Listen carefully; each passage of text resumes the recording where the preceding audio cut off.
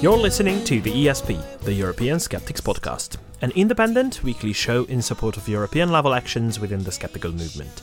The ESP is run by individuals representing different skeptical groups from across the continent. This is episode number 53. I'm your host, András Pintér, and joining me for the show are my co-hosts, Jelena Levin and Pontus Böckman. Sziasztok! Всем привет! Hey, welcome back, Jelena! Hee Oh, thank you very much, guys. It's nice to be back. It's nice to have you back. Yeah, we missed you. I missed you too, guys. Good. Did you have a good time? Yes, I had a wonderful time in Mexico, sunny coast of Mexico. Plus 30 degrees and lots of sun and lots of margaritas. Oh. It's just not right to do it in the winter. I think it's the best time to do it, to be honest. I came back to London into like plus 12, which it wasn't too bad. I was expecting it to be much more like colder. But yeah, not disappointed with the weather. All gloomy and doomy and rainy. Never mind. Do you have snow, Pontus? No, but it is just around zero. And this morning I had to scrape ice off the car. Okay. Friend of mine who lives in Uppsala had snow. Well, okay, but that's 600 kilometers from here. A bit further north. That's fair. That's fair enough. And they always have snowy winters in Uppsala for some reason. And she always posts the most amazing, picturesque Christmassy pictures with like red berries and white snow and trees. Photoshopped. Beautiful. Probably. Do you not get too much snow during the winters in Malmö? Oh, we do sometimes, but very often it comes rather in January, February. Oh, okay. Is it because of all the sea and everything? I don't know. You don't? Probably. Okay. Yeah. It's not my area of expertise. I don't know. I just live with it. Well, we tried something that is absolutely not our area of expertise, which is surveying our listeners. Yeah. Oh, well, thanks very much to everyone. Yeah, thank you very much. It's very helpful, and I know there's some interesting data there and comments to ponder. Yeah. Very interesting. Yeah, we have an ongoing discussion about the results and how to interpret them and what to do with them. I mean, not with the results. We're not going to just get rid of them. Yeah, as we've said earlier, we want this show to be a useful tool. We want this show to be enjoyable and informative as well. So whatever we can to do that and to improve the show in that regard, we will try to do it. Starting in the new year. Next year? Yeah, in the new year. From New Year's, we will do some changes. Probably not with the first episode of the year. Yeah, it'll be a slow progress.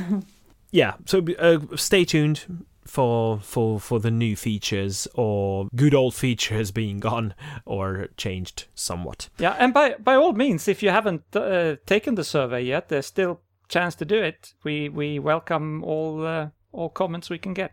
Yes, exactly. Or you can just get in contact with us and let us know what you think. We always appreciate the feedback. We always appreciate your opinion. But I think for now, we're just gonna get on with the show the usual way. So now that Jelena is back, let's start the show with the usual On This Day segment.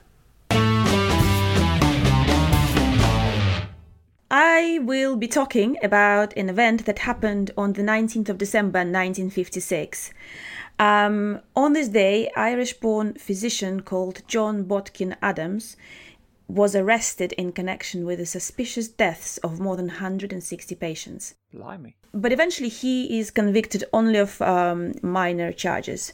As I was reading on about this story, of course I read about his life, etc. It's a very frustrating case because it does become apparent to one who reads this story that he definitely was culpable in murdering quite a lot of his elderly patients, but it was not provable in court. So he virtually got away with murder. So there's a little bit of a sort of this pretext to the story that I'll tell you about quickly. he practiced in a seaside resort of Sussex that became very popular choice for those who were looking for a pleasant retirement home. And there was no national health service and doctor's income, and the practice depended on how willing a doctor was to pay house calls on those who could afford to pay for them. And this Dr. Adams answered an advert to join a team of Christian GPs in the town of West Sussex shortly after scraping through his medical degrees. He didn't do that well in school at all, and like I said, he just scraped by. And over the next 25 years, it is widely believed he murdered hundreds of his elderly patients with injections of morphine and heroin, becoming in the process one of Britain's wealthiest GPs. Because what he did do, he established relationship with his elderly patients. He cut off any contact of those patients with their relatives and friends.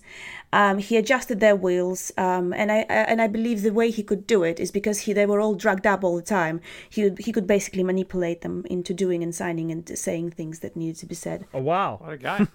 So there was I think there was a documentary even made about his life, several books written, and one of the books, the authors of one of the books says that she doesn't see Adams as a killer per se. I mean, he liked to preside over death. He liked control. He arranged dozens of funerals for patients, and he even probably saw himself as somewhat being a kind person to help them through, especially if the person was elderly and ill, kind of helped them to pass over to another state, i.e. well, other words, kill them. But he saw himself as somebody who was bringing acts of kindness. And meanwhile, that particular author doesn't believe that the financial gain was his final destination or point of this all. Oh, of course not. But he died extremely wealthy. He left an estate worth £1.5 million in today's money, to a friend of his, because he didn't have any family, and then the estate was actually donated to a charity. So overall, it was a good use of that money. But it was amazing if you read about his, and there's a lot of information online, of course, about the trials, how he could just escape being convicted as a murderer, considering all the evidence. And I mean, admittedly, I don't really know that much about what kind of evidence is required in order to be convicted a murderer. But there was a lot of things that gone completely wrong and suspicious time and time again, and the patients leaving him money and dying within weeks and sometimes days after amending the wills to benefit him. What the author of one of the articles I've read concludes is that, having gone through evidence, one of the prosecutors believed that Adams was a serial killer on an almighty scale, but there was no single piece of compelling evidence, just a mountain of suspicious circumstances. And I think one of the main reasons, or one of the big help that he had during his trial, was the fact that he was connected to rich and influential people in town, and people in the government who wanted to protect him, and so they tampered with evidence, and even within the police itself, and helped him basically escape. So there's a lot of controversy there. It's a great little story that I found. I highly recommend anybody who is interested to look up more about it. It's a case that portrays one of the doctors in this very unfavorable light, but we have to acknowledge these cases and say, yes, of course, everybody should be held accountable to their actions. And the fact that he was a doctor and was able to prescribe all these deadly medications, means that he should have been absolutely held accountable for these. Terrible story. I mean, it's like a work of fiction. You don't think that could happen in real life? Well, yeah. So as I was reading on, I'm like, oh, bloody hell, look at this. Killer psychopath. Makes you want to go to a homeopath instead. Well, the thing is, Oh. I think we should acknowledge, like I said, we should accept responsibility and look at facts and not say, oh, well, only because he was a doctor, No. properly trained, whatever that means, properly trained doctor doesn't mean that. But yeah, there you go. Oh. Yay! Thank you very much, Jelena. Pleasure. Let's move on to the usual segment of events happening in Europe. This time, there are not so many events, so let's see who the hardcore skeptics are, who are willing to dedicate their time to running and organizing events before Christmas. Yeah, so here in Christmas week, the most hardcore skeptic is Richard Wiseman, I think. He's going to Glasgow for some festive fun on Monday the 19th. So there we go. Not surprised, I have to say. Mm-hmm.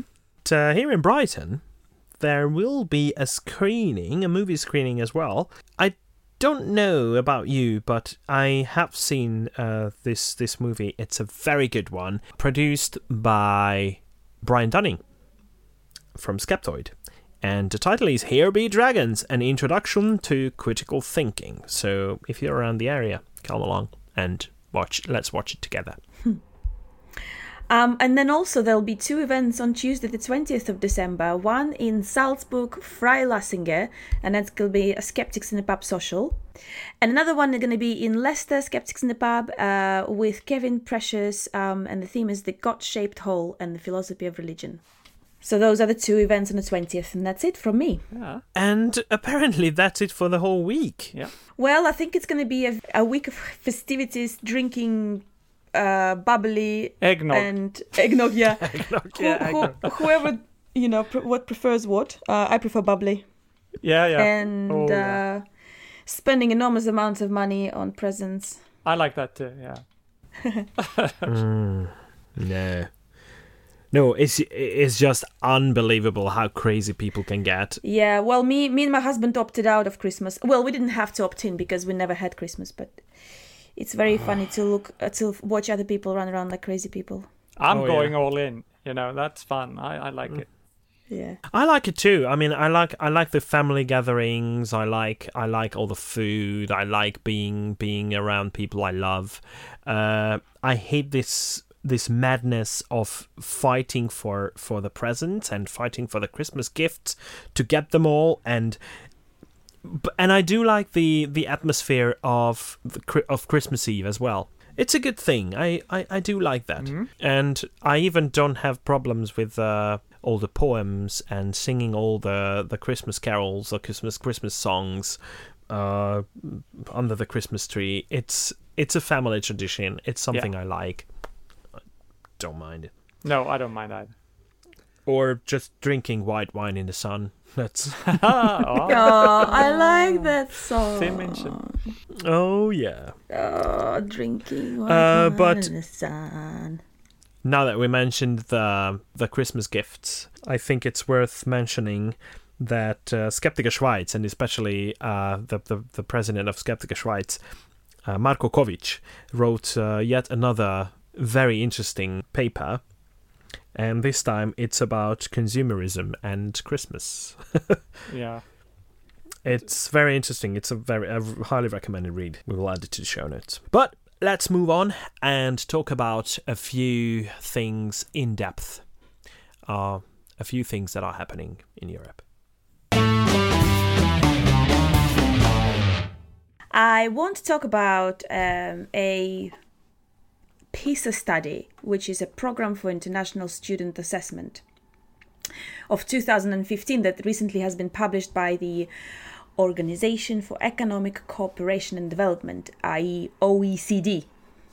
It's like OCD, but with the E in the middle. Not quite, but yeah, just go on. This OECD organization is a unique forum where the governments of 34 democracies with market economies work with each other, as well as more than 70 non-member economies, to promote economic growth, prosperity, and sustainable development. And over the past decade, this PISA assessment has become the world's premier yardstick for evaluating the quality, equity, and efficiency of school systems. It identifies the characteristics of high-performing education systems and allows government and educators to identify effective policies that they can then adapt to the local context. And the latest PISA assessment in 2015 was focused on science, out of all things. Because it is firmly believed, and I have to agree with that from taking a painkiller to determining what is a balanced meal, from drinking pasteurized milk to deciding whether or not to buy a hybrid car, science is ubiquitous in our lives. And science is not just test tubes and the periodic tables, as it's often perceived. It is the basis of nearly every tool we use, from a simple can opener to the most advanced space explorer. And more important, science is not only the domain of scientists now. In the context of massive information flows and rapid change, everyone now needs to be able to think like a scientist, to be able to weigh evidence and come to a conclusion, to understand the scientific truth may change over time as new discoveries are made and as humans develop a greater understanding of natural forces. And that's what our program is all about bringing the information to the attention of our listeners. And indeed, the very important point, I just want to repeat it again, that the scientific truth does change depending on new discoveries and new evidence presented. So this survey was done on approximately 540,000 students, so over 500,000 students were tested, 15-year-olds who were about to finish their compulsory education, and it was tested on the following skills: reading, mathematics, and science subjects. The test was a computer-based test with some of the questions, multiple choice questions, and some of the written questions. And basically, the results were published in the table. We will link it to our notes later on. But what I wanted to talk about specifically is top 20 countries that tested really well, and whereabouts specifically Europe stands. So, interestingly enough, on the third place is Estonia out of all European countries. Which was I'm very surprised about. Don't know why. I mean, I should probably know more about Baltic states because I came from one. But there you go. They kind of leading the way. Finland is number 5, Slovenia 13, then United Kingdom 15, Germany, Netherlands, Switzerland, Ireland, and Belgium, respectively, up to the number 20. Is this excuse me? Is this the overall scores? Yeah. So these. So are it's not. Yeah. Okay. Yeah, so like number 1 is, let's say, 556 points, which was Singapore, and then to number 20, which is Belgium, with 502 points. So I just wanted to bring the attention to the European countries because I didn't want to focus on the rest of the world too much.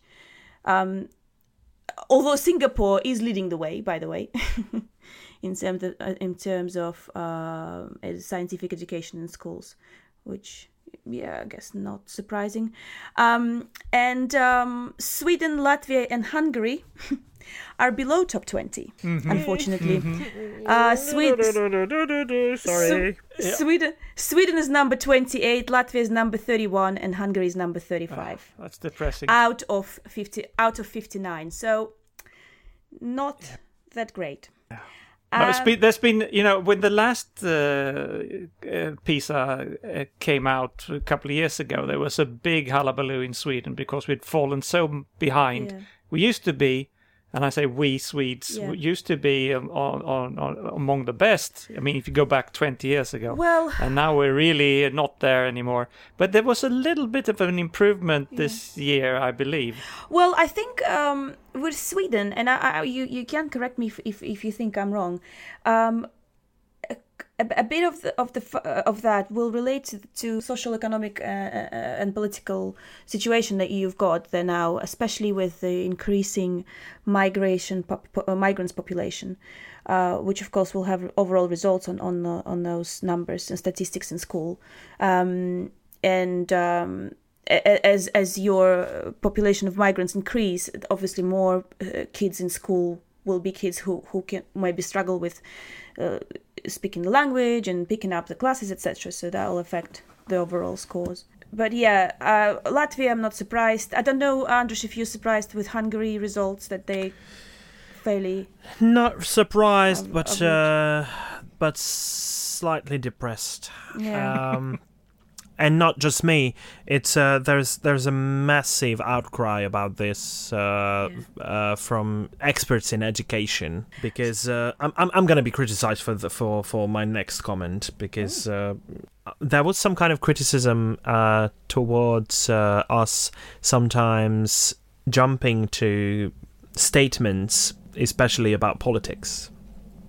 And that's probably mainly me talking about Hungarian politics. And I do admit that sometimes I can be very harsh without putting the actual evidence next to what I'm saying.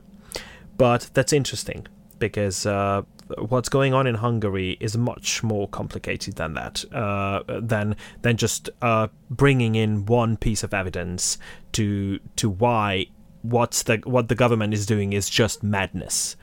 It's like evolution. It's not one piece of evidence. It's an overwhelming amount of evidence that all points towards evolution being true. So in this context, I'd like to say that it's not a surprise, because in the last couple of years, what the Hungarian government has been trying to do is to try to formalize everything in the way that everyone follows what the government tries to feed them. And it was brought down to education, to the level of education as well.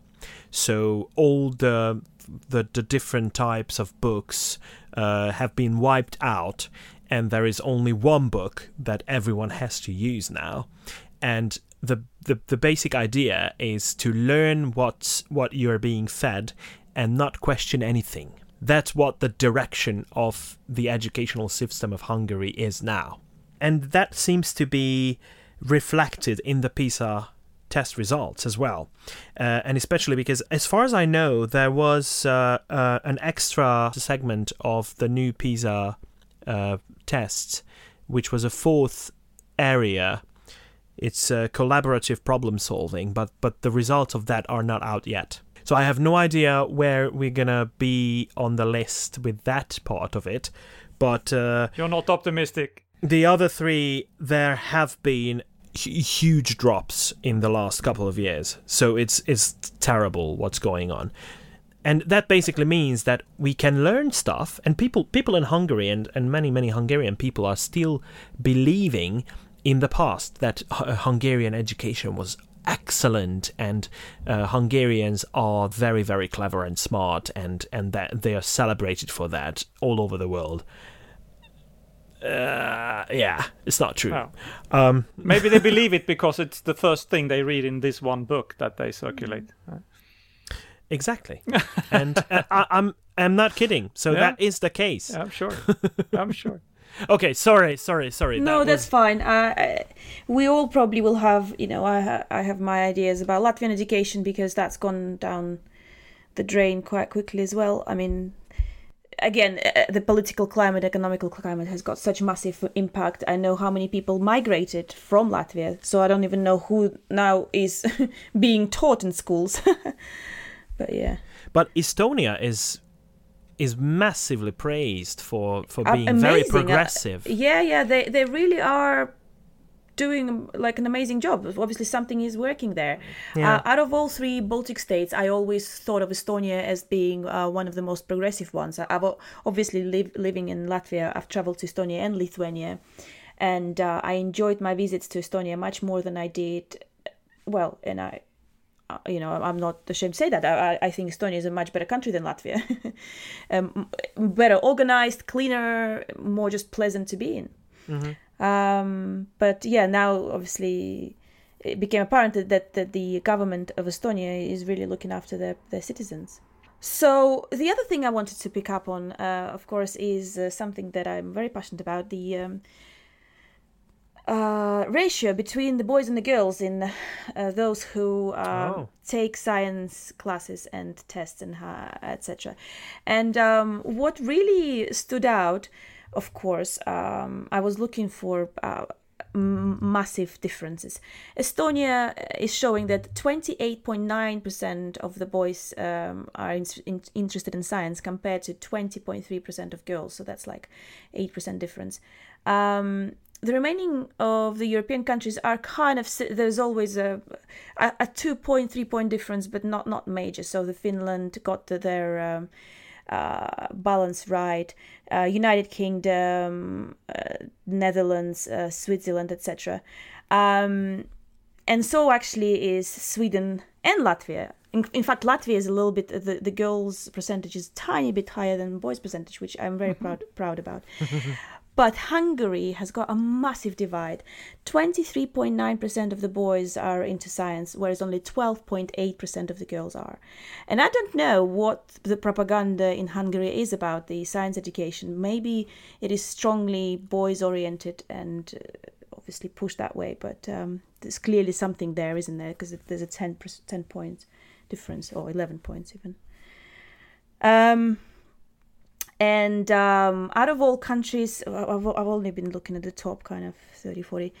Poland stands out as one of the biggest countries where the girls' percentage is 11% more than boys. So the girls' participation in science education is 26.8 and the boys 15.4. So way to go, Poland. Hi. I was very pleased about that. But yeah, I don't know, Andrzej, if you want to comment on the boys-girls division in Hungary. You don't have to, but well, I don't know. Because you have been part of this kind of science circles in your school. Yeah, and what I can do, but it's only anecdotal evidence, so I have no results to data to show.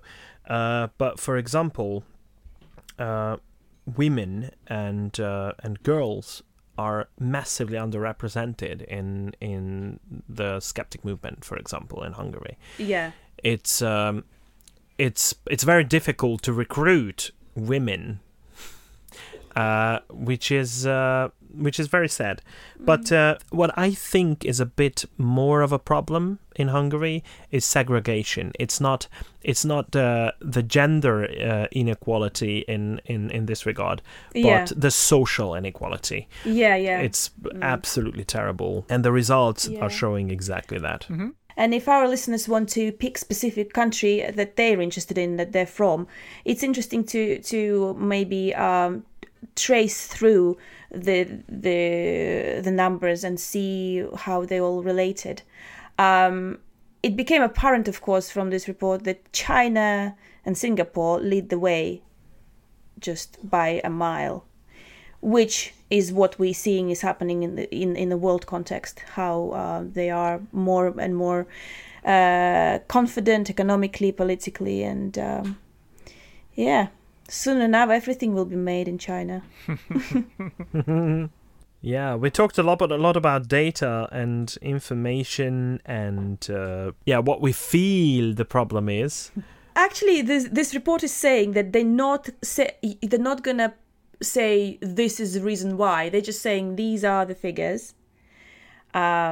These things work for these schools, and certain things should be practiced to improve certain things and scores. But actually, all this other stuff that I'm discussing, about the migrants and the inequality, income inequality, and the other problems that might or might not be relevant. So yeah, I think it's easy to have a lot of theories about why, and I think also you could criticize. I think this is an honest attempt to do a comparison, but it's always difficult to do, I think.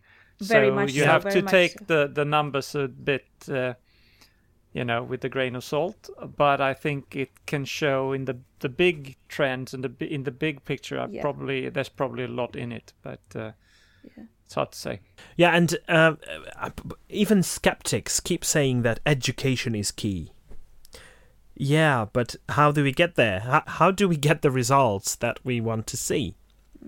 It's a very complex problem. It's a very complex psychological problem. It's about how people learn, and it's just not easy. Yeah, it has to come from the top. So the government has to make sure, or need to put education first and whatever. And if it's driven by other things like profit and domination of the world. Yeah. Well, It's driven, of course, it's politics, so it's driven by politics, not necessarily by evidence. You know, there's a lot of absolutely so ideas that may not be, scientifically based among politicians on how to fix this problem. And if you're in a country where the different parties take turn on having power, it can be very disruptive because each new government is changing everything, and then they're changing everything, and the poor schools don't know what to do. and evidence can sometimes be very inconvenient. And sometimes even skeptics can get the facts wrong. Isn't that right, Pontus? Oh, nice segue, because we're going to talk about that. We're going to talk about Edzard Ernst, who, of course, is one of the world's leading experts on homeopathy, and also very, of course, critical towards homeopathy. Always have been, since he actually started out as a homeopath, but then he realized what it was, and he's been very critical ever since. But he posted on his blog a very interesting piece about it's called "When Skeptics Criticize Homeopathy, They Are Often Wrong" is the title. And what he points out here is very important, that what skeptics often say, and I can admit that I have said some of these things, we are not actually correct in our criticism of homeopathy. Not that homeopathy suddenly is something that works, but we should use arguments that are valid, and we shouldn't paint straw men, because several of these arguments, and he lists 7 arguments that are probably straw men or incorrect. So let's just take them very quickly. He says, one statement is homeopathy is one single well-defined entity. That's not true. There are several different kinds of homeopathy. There he lists clinical homeopathy, complex homeopathy, and isopathy, which I didn't know.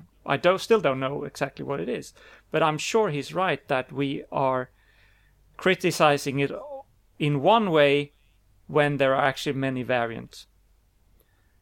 Another thing that people, or we, often claim is that homeopathy has never done anything good in the world. And he says that's wrong, because 200 years ago, homeopathy probably was very instrumental in challenging the medicine of that day, which were not very good at all.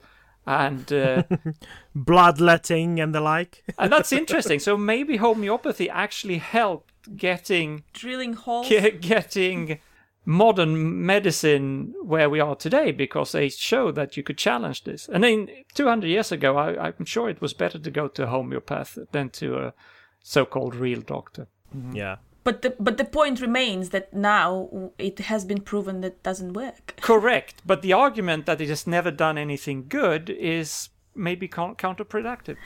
That's very true. And I think we've been talking about this on several occasions at this very strong divide between, people on one side of the fence and another side of the fence, and everybody's fighting and everybody's shouting really loud.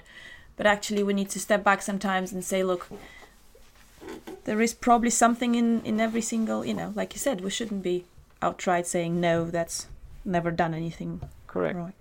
The third thing he says is that we often say that no theories can explain how homeopathy might work. And he says there's actually several theories, maybe it's hypotheses, that could explain.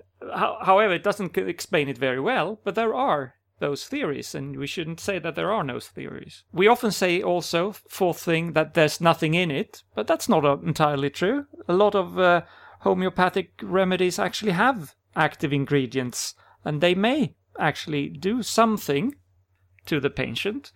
Maybe not good things, maybe bad things, I don't know, but saying that there's nothing in it may not always be correct.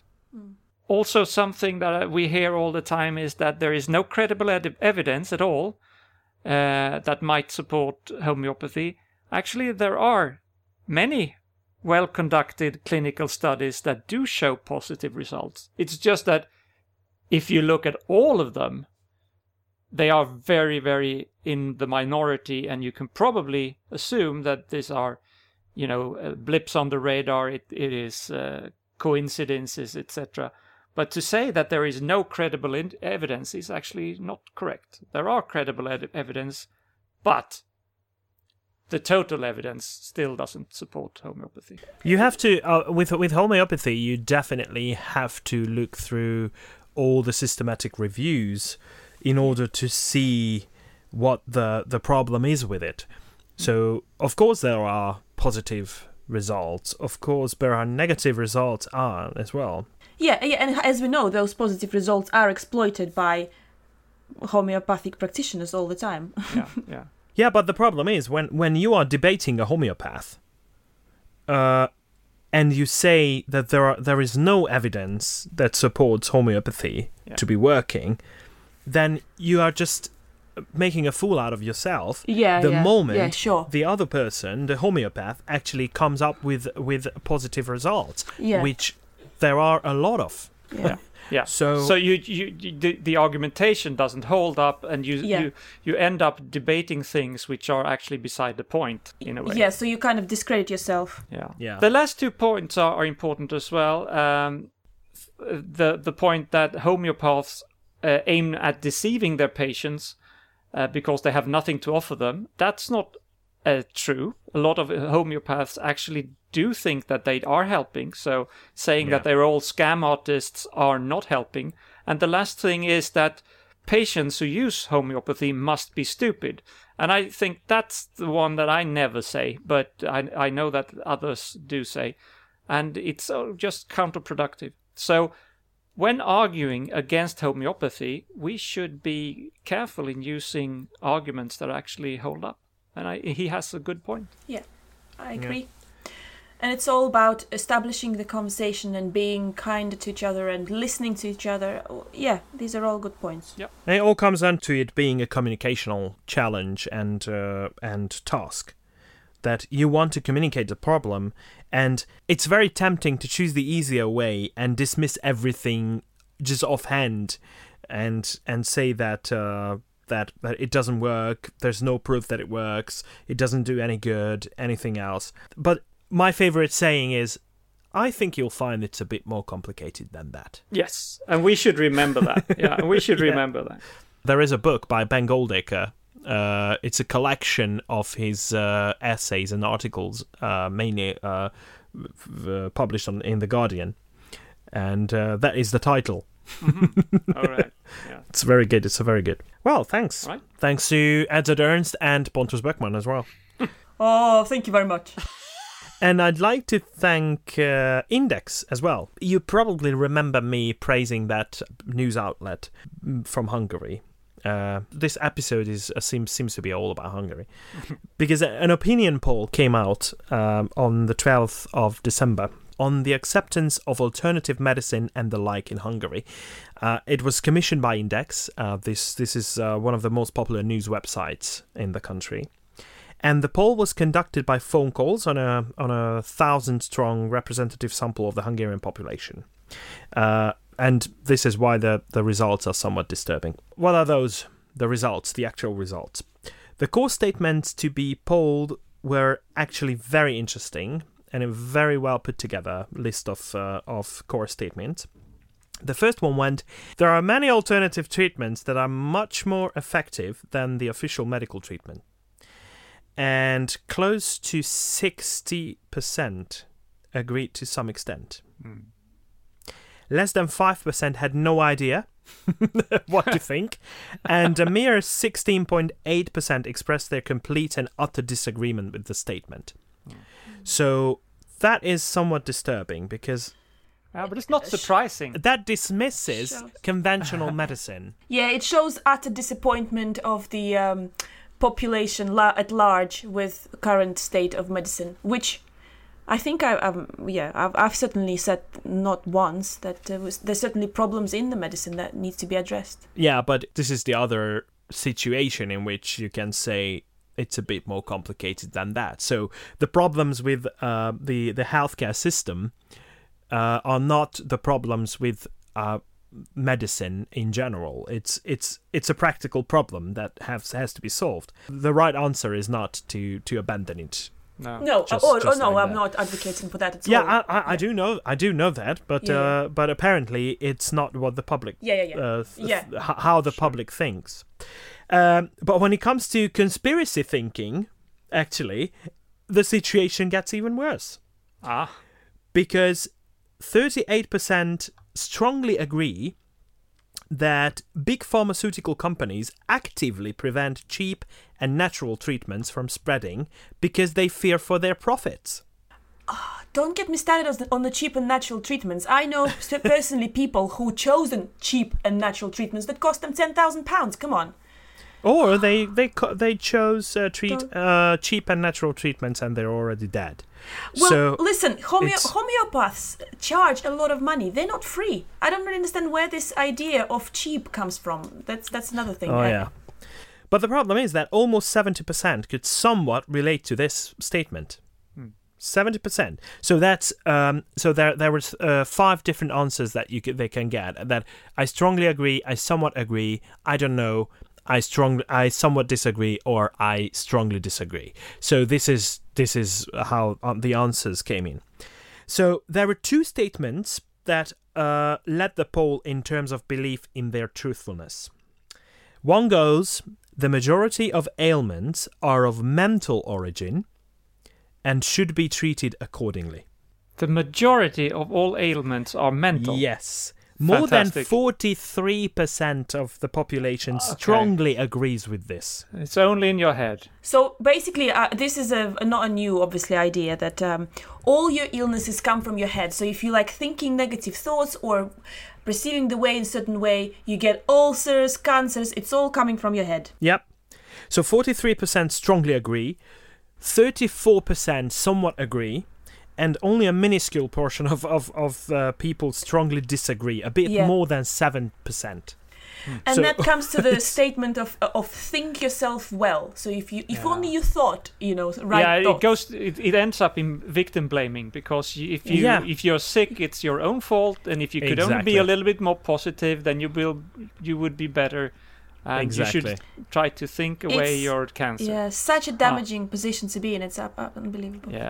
Yeah, but and we know exactly where this leads. So like stuff ranging from kinesiology and naturopathy. We just recently interviewed Britt Hermes, and all the way to Germanic New Medicine with Hammer.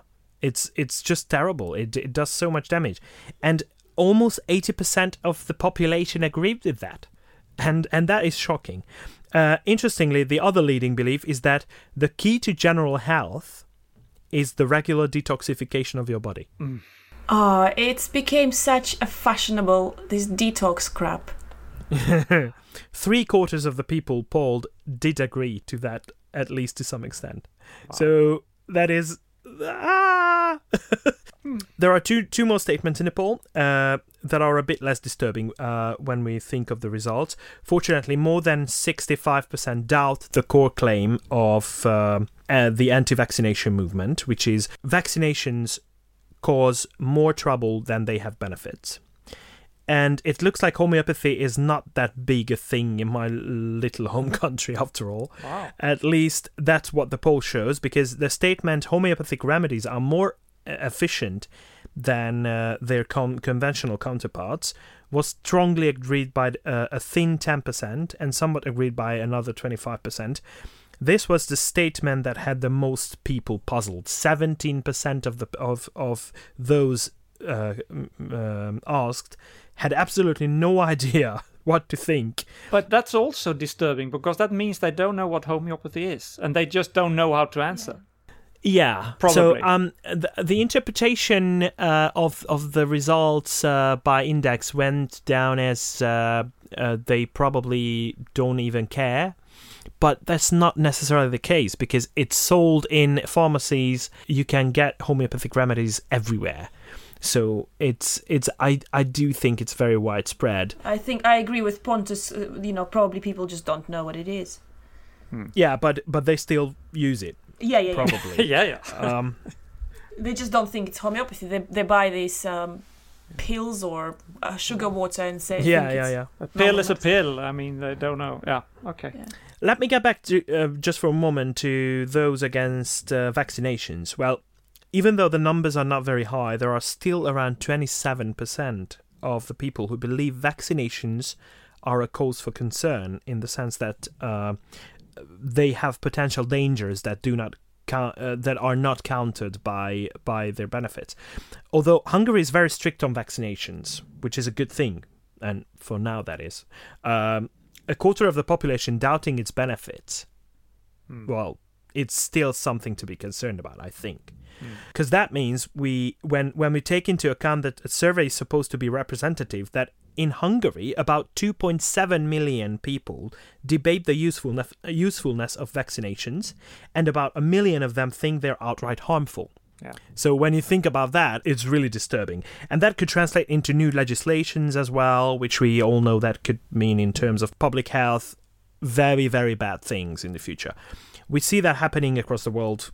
Just look at what's going on. Common across. Things are just coming back. Yeah. With regards to detoxification, it's shocking that less than 7% agree strongly with what the scientific consensus is. Namely, that detoxification in the popular sense is basically BS, and your vital organs like your liver, your kidneys are the ones doing the lion's share of the work. Yeah.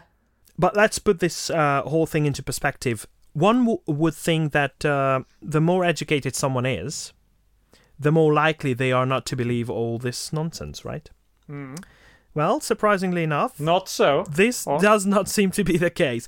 What's more, the acceptance of alternative medicine is higher among those with higher education background. No! But we've seen that before. I mean, I can't remember now, but that's with religion, no. No, because I think the theory behind that could be that the more educated you are, the more you think that you know better than everybody else, and you can decide for yourself what works or not.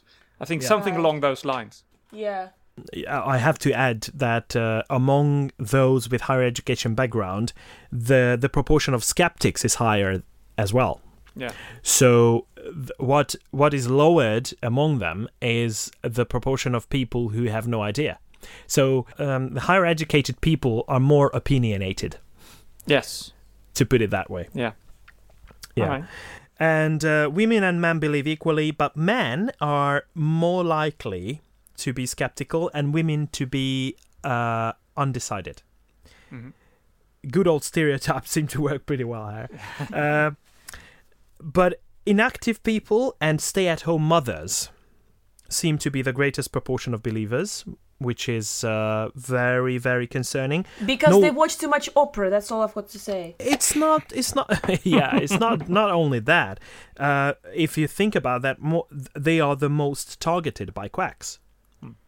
Well, so especially stay-at-home mothers. So young mothers are targeted by everything that is woo, and they want the best for their children. So no wonder they fall for it sometimes. Yeah. Geographically, there are no significant differences, but the age distribution seems to contradict our expectations of elderly people as well. Namely, that elderly people are probably more prone to quackery. It doesn't seem to be the case. It probably has something to do with these ideas spreading in a new age wrapping, so to say, so that this is why probably younger people are much more ready to soak them in. And to close this topic, let me just mention one more thing. It's a very interesting aspect, that is political leaning against alternative beliefs. No big surprises there. Most parties' supporters polled around the average. That's no surprise. There are two parties that really stand out. The far-right Nationalist Party, Jobbik, with the most believers at almost 58%, and by far the lowest proportion of skeptics among them, at a bit more than 6%. With skeptics, it's about half the average. And with a 58% of believers, it's it's about 10% higher than the average. At the other end, the former Prime Minister's Democratic Coalition Party seems to have an average percentage of believers among them, but 31% of their followers appear to fall in the skeptic category, which is almost 3 times that of the proportion of skeptics overall in the population, which is interesting, and that's very outstanding. And a fun fact to finish this segment on is that the former president of the Hungarian Skeptic Society is now among the leading politicians of that party too. Since he left skepticism, he went into politics, and he's among the most prominent figures of that party. So that's where we stand now in Hungary, apparently. Interesting. But that party is supported by about 5% of the population. Is this data available in English somewhere? No, unfortunately not. But I'm thinking of writing it up in English since I've done my research into it. The problem is that the original is not available either. It's the article that came out using the actual data. So it's not the original source, it's a first interpretation that we could find. Yeah, so this is where we stand. It would be interesting to see how other countries are doing in that regard, but it's not easy to get the same questions, I think something tells me that Latvia probably would be polling the same figure, well, roughly the same figures. There'll be a lot of people in support of homeopathy, disappointed with general medicine, etc. That's the feel I had when I left the country. Yeah, I mean, now we have this data. We need to. The next step is, okay, what can we do? Yeah. By the way, the Swedish skeptics did a survey with some similar questions, and that is available. Yeah, I remember. English. We could link to that. Yeah. Okay. Well, Pontus. Yes.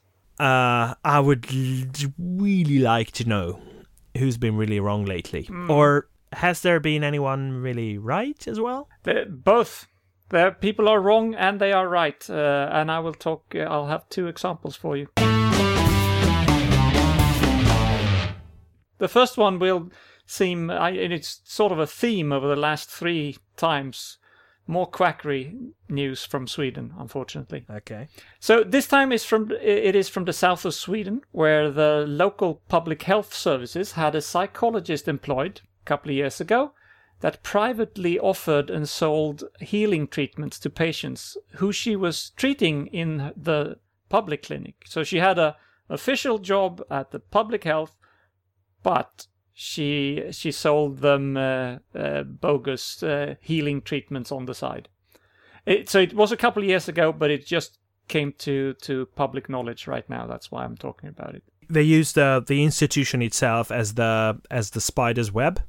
So like, yes, catching the flies. Exactly. She was a regular psychologist, people thought, employed by the public health services, but she used it to sell her own treatments. And the treatments were following the teachings of access consciousness. Have you heard about that? Sounds very familiar. There might be more than one variety, I'm sure. Sounds very fishy as well. Yeah, fishy it is. It's a sect-like movement, and it was founded in the 80s by a former Scientology member called Gary Douglas. So just like any Scientology person, he was very skeptical towards evidence-based psychology. And then it makes it even more alarming that some people actually get a formal psychology education and still believe in this bullshit. So if you are an access consciousness follower, you claim to cure not just severe psychological problems, but also cancer problems and other physical diseases. There we go. By hand healing and touching the patients. This was revealed in an excellent TV show on 7th of December by a journalist in the TV program called SVT Hidden, or Dold in Swedish. SVT is the Swedish public service broadcasting company. So it was really an undercover operation, and he also talked to former victims who came forward and talked about how they were tricked into this. He also looked into the whole access consciousness movement and found it's all the trademarks of a sect with secret doctrines, harassing members who's trying to leave, and it also heavily promotes sexual relations between the practitioners and the patients. Because sex is supposed to be a very positive force that will lead to well-being, even if, and this is quite disturbing, even if you're not really turned on or willing or attracted to the other person, you should have sex because that's such a positive force. Okay, when you started the sentence, I was going to say that we probably all agree on that. But then the way you finished the sentence, you overturned the whole thing. Yeah. I think you should be willing and turned on and attracted to your partner before you engage in sex. Yeah, probably. Yeah. It's just my opinion. So they talked to other experts on sects in this program, and there is really a lot of things pointing towards that this is a sect where the people who started it partly at least wanted to have sex with other people, and that's why they started it, or one motivation. So the reason why they started is they wanted to get laid. Yeah. They wanted to get laid, but so many things do start that way. Yes, you're quite right. But I should point out, to just to be fair, in this particular Swedish case, there were no signs of sexual taking advantage of the patient sexually, but it seems to be a running theme in the sect. This person, also disturbingly, is no longer employed in Sweden. Well, that's not disturbing, but she is still an active psychologist, and now she is practicing in Austria, Europe. So she's moved to another country. Oh, infecting other countries? Yeah, not good at all. So, access consciousness, which was a new concept for me, is bullshit, I think, and is today's scam, quackery, fraud winner, whatever I call this segment nowadays. Yeah, gradually losing its title. Yeah. So I should point out also, we talked about the survey before. We sometimes there was one comment saying that we make fun of believers sometimes, and I certainly don't mean to do that in a segment like this. On the contrary, I think these were very brave people who got scammed into this, and they were very brave when they came out and told this journalist about what they've been victim to, because it's very sensitive, and you would feel very stupid. But they are not stupid at all. They were just being taken in because they were in a desperate place, and they had they were just taken in by a scam person, I think. So I don't mean to blame the victims at all here. Yeah, I don't think we often laugh at people for believing in things. The people we sometimes make fun of are more the scammers. Yes, absolutely. And I don't see a problem with that, because they deserve even worse than that. Because even if they are believers, that's a totally different thing. Because if you go against all evidence-based practice, and are charging patients privately on the side, you have enormous responsibility, and you should really know that you're doing something really wrong. And we go back to that one. Yeah. But not to be too negative here, I actually want to talk about somebody who's really right as well. Oh, good. And that's somebody I mentioned 2 weeks ago, but they are doing more things. This is Viralgranskaren, or the Viral Monitor, which is this standing column in the Swedish edition of the newspaper Metro. Since I talked about them last, they have taken 2 steps further, actually. And they have now launched a plugin for Chrome, the web browser, which automatically will alert you if you surf into a website which is on their list of questionable sites. Just a warning, but it's a very good thing. And they have done another thing, and that is that they will turn 3 years, this Viralgranskarna, they will be have their three-year anniversary on the 13th of March. So they have announced that to be Critical Thinking Day. And they aim to target both internet and Swedish schools and have some public events on that day to celebrate their anniversary. That's very good. So they're really showing a dedication to combat false news and misleading information. And for that, I'm presenting Viralgranskaren, or the Viral Monitor, with today's prize for being really right. Good stuff. Congratulations. There is hope in the world. That's really very good. Yeah. And I was wondering, that plugin, in what sense do you think it's different from like Web of Trust? It's different in that Viralgranskarna have over the last couple of years built up a list of websites that they can prove or can point to, saying these are often misleading. So this plugin will only warn you if it's on that list. Okay, yeah. which is probably for the best. I mean, the problem with Web of Trust is that Web of Trust is. I mean, I'm all for democracy, but Web of Trust can be altered by anyone. Yes. So if a skeptical website is marked as unreliable by someone else on Web of Trust, then it will show as unreliable. Yes, but on the other hand, this thing will be more limited. It will probably be a lot of Swedish sites. It's not very. I don't think it's very useful internationally. This plugin for the time being. But the idea could be. The idea could be, and Metro is an international newspaper with editions in many countries. So I'm hoping that they will take this to an international level and export this viral monitor to the other countries as well. Hope we will see that. Sounds very good, and it's a brilliant idea. It's probably not even that difficult in terms of programming if someone knows how to do it. So folks out there, if you want to do something, this is a good thing to start. Contact your local Metro and ask them to do this like they do it in Sweden. I think that could be an idea. There is definitely Metro in London. Yeah.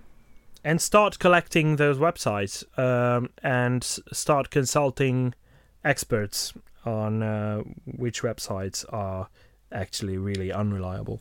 Great, excellent. Congratulations to the Viral Monitor. Thank you very much, Pontus. Well, that brings us closer to the end of our episode. And, of course, we cannot close the episode without a quote.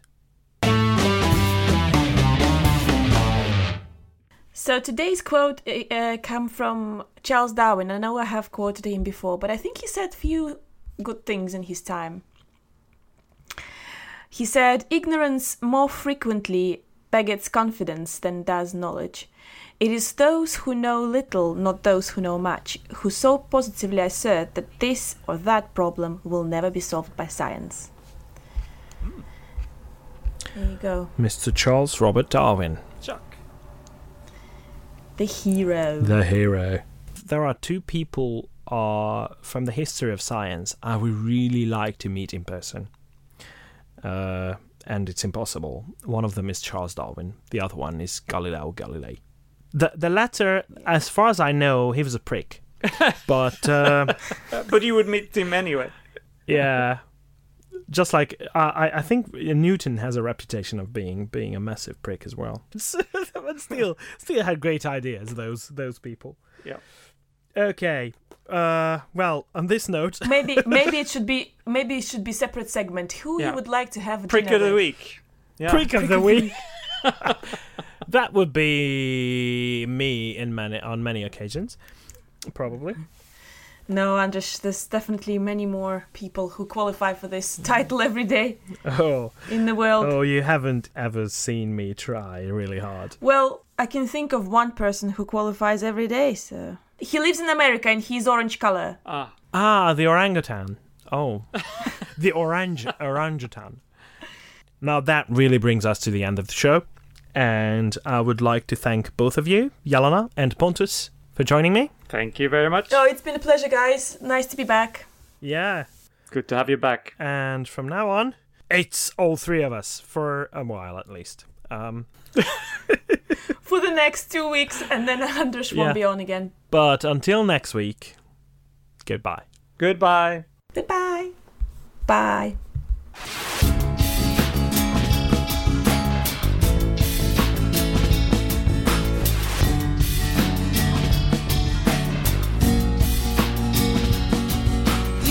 This has been your ESP experience. The show is produced and recorded by TheESP.eu. Join us again next time, but until then, please send your feedback, comments, or death threats to info@theesp.eu. We would also love to hear your ideas and suggestions regarding future episodes, as well as news from your country of residence that might interest others across the continent.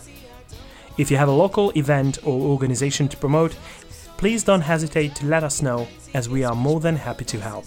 All music in the program was written and performed by Keisha J. Gray and George Schwab and is used with their permission. Please check out our webpage at www.theesp.eu, follow us on Twitter at espodcast_EU, and like us on Facebook. I don't know how you can believe